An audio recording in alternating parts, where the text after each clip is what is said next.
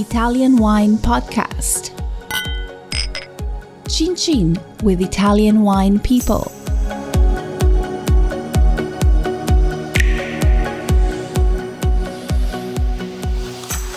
Hello, this is the Italian Wine Podcast with me, Monty Waldin. My guest today is Anna Baranova. Anna is based in St. Petersburg, is that correct? Absolutely. So you're a Russian citizen, is that correct? Yeah, exactly. So how did you get into wine? It happened 15 years ago in 2005 when I totally realized that in wine there is truth. And I literally dived into the world of wine. But seriously, in my 20s, I became very curious about the wines, their diversity, their geography, their pricing. One of my friends presented me the book, Wine Encyclopedia by Tom Stevenson. So I decided to deal with the world of wine. I found the job as a cavist in wine shop and at the same time started to study at sommelier school, pro sommelier in St. Petersburg. In 3 months, I became the manager of this shop. So that's where I started my career. So in the wine shop, what kind of people would come in and what kind of wines would they buy typically? So we had diversity of wines from all over the world. And the people, the customers who came to the shop, they bought every wine. So French wine, Italian wine, Spanish wine, New World wine. So we didn't have Russian wines, we didn't have Georgian wines, but other wines from all over the world. But were the people who came to the wine shop, were they Russians or were they Russians and tourists? I know Americans, French people, South American people? No, most of them were Russians.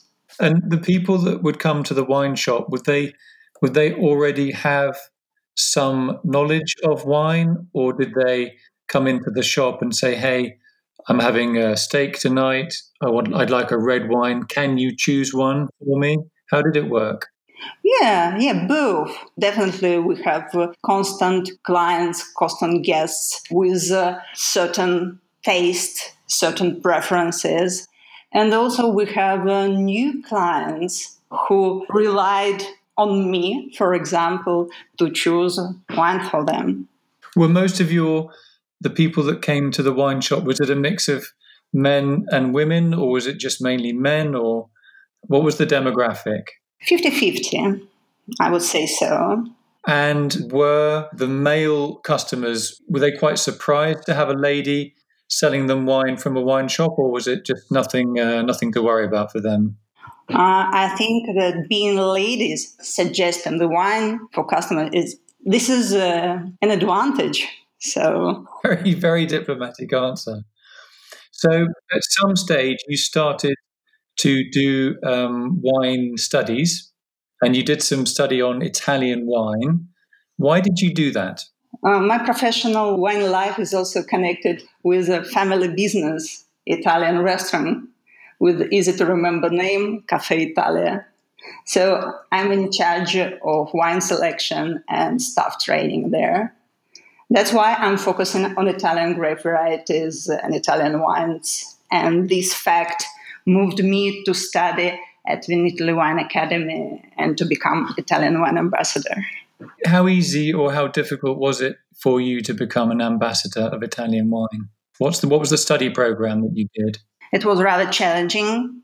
It's not easy to remember all these wine areas, numerous DOC, DOCG, hundreds of Italian grape varieties. So it's the kind of puzzle with many, many parts. So I was very curious, and I was happy to have Vinitaly Wine Academy with its high standards of education.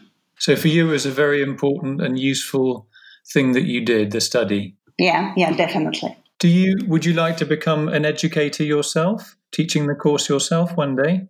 Currently, I'm lecturing in 3 different sommelier schools in St. Petersburg. I'm lecturing not only Italian wines, but also French wines, Austrian wines, Spanish wines, and so on. What are the most common questions that people ask you when you're teaching? Is there something about wine that people always misunderstand or always need clarification about? Different students and different questions. That's why I should be in good shape.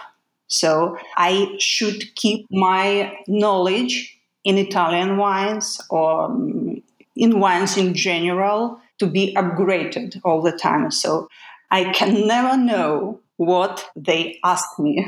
Okay, so it's always a surprise. Yeah, really. So what about Italian people? You spend a lot of time in Italy, and what are their preconceptions of Russia and the Russian taste for wine and the Russian attitude to wine? What can you teach the Italians about Russia? What can I teach Italians about Russia? Okay. Or just preparing them for your market.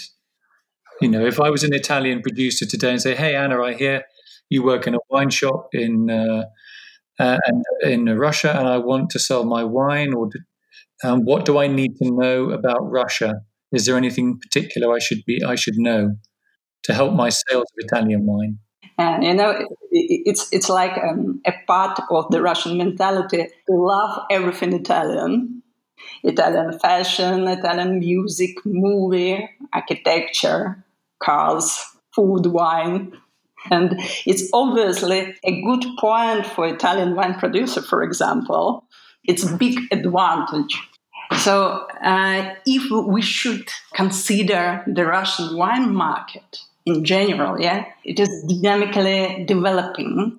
Now more and more wines are produced in Russia, and the quality of these wines is obviously improving. Perhaps very soon, Italian wines will compete not only with Spanish wines, French wines, New World wines, but also with Russian wines on the domestic Russian market. And I think Italian wine producers should take this point into account and be more active on the Russian market. And first of all, I mean different educational programs, and not only in main cities in Moscow and St. Petersburg, but also in other cities. Such as? Such as Kazan, Sochi, Novorossiysk, Yekaterinburg. There are so many cities in Russia. And people, wine professionals, they want to study. They are eager to study. Interesting. So there's a lot of potential there for Italy. In what you're saying, there's a lot of potential in Italy there's a lot of potential in Russia, for Italian wines. Now, you often visit Italy yourself. What Italian regions have you visited so far, and what were your impressions? I have been in many wine regions, such as Piedmont, Veneto, Toscana, Trentino Alto Adige, Umbria, Marche, Campania, Sicily.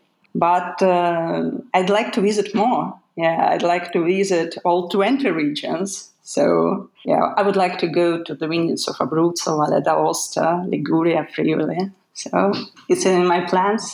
So then the borders will be open. I will rush. Okay, so if we go out for dinner, a restaurant that has every single wine in Italy, and you have to choose 3 wines, what would they be? What are your 3 favorites? Okay, great.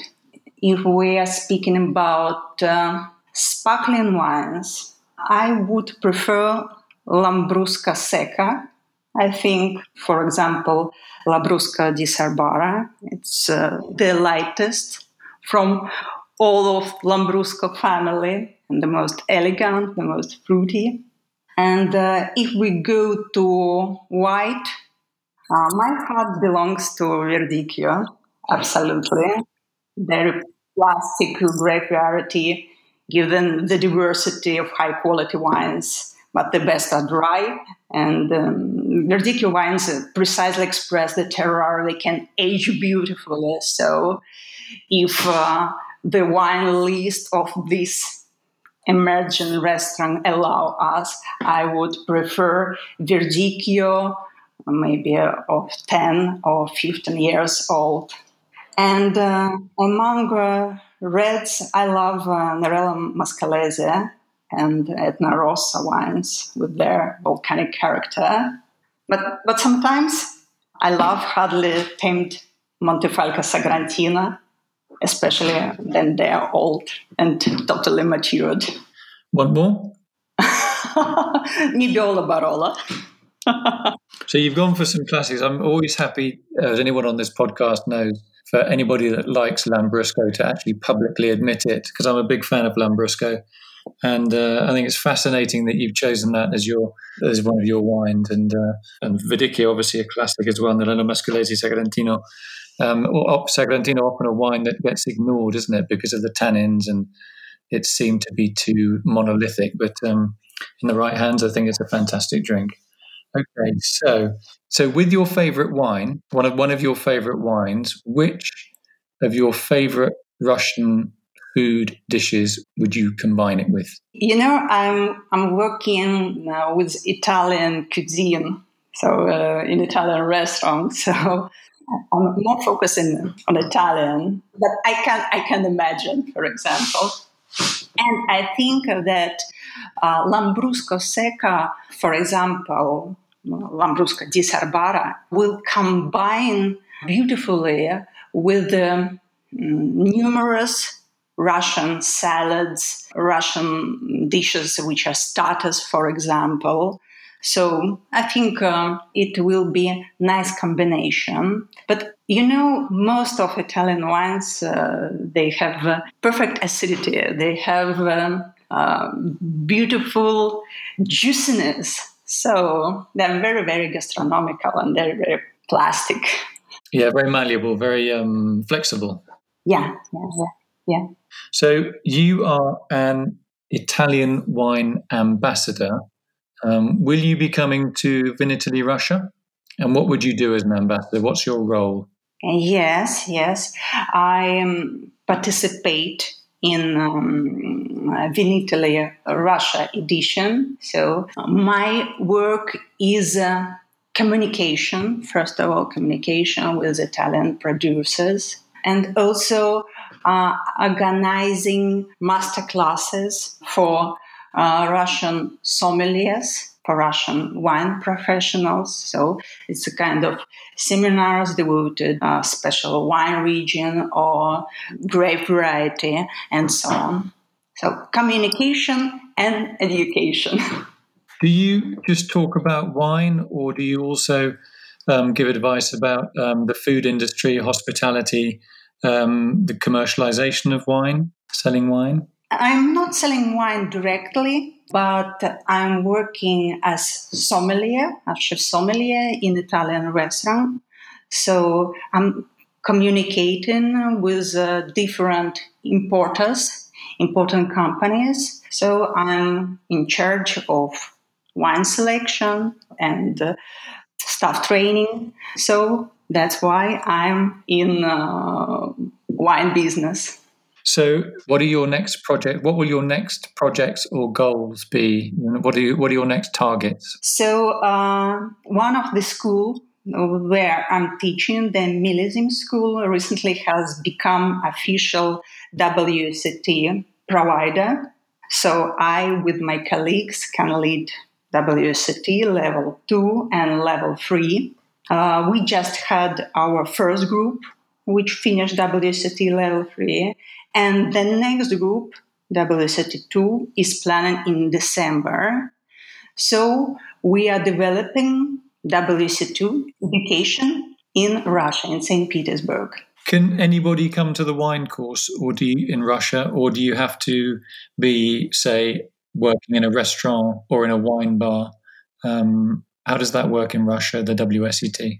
This course is open for public not only for professionals, but for any person who are interested in wine. Okay. Final question.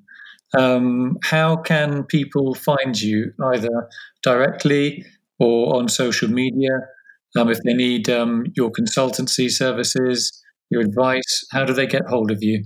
I lead my site. It's named weinacademiker.ru. And also you can find me in Facebook or Instagram. So just read out the website. It's www.ru or .com. .ru, weinacademiker.ru. We'll put that on our side as well. I'm sure that will come up anyway. So Anna, thank you so much for being so patient today on the Italian Wine Podcast. It's been fascinating to hear about your life, not just in Russia, but your travels around Italy as well, and your likes. And we wish you and your students every success for the future. Thank you so much. Monty, thank you for the invitation, and you are always welcome to St. Petersburg. Thanks, Anna. Take care. Thank you. Bye. Listen to the Italian Wine Podcast wherever you get your podcasts. We're on SoundCloud, Apple Podcasts, Himalaya FM, and more. Don't forget to subscribe and rate the show. If you enjoy listening, please consider donating through ItalianWinePodcast.com. Any amount helps cover equipment, production, and publication costs. Until next time, cin cin.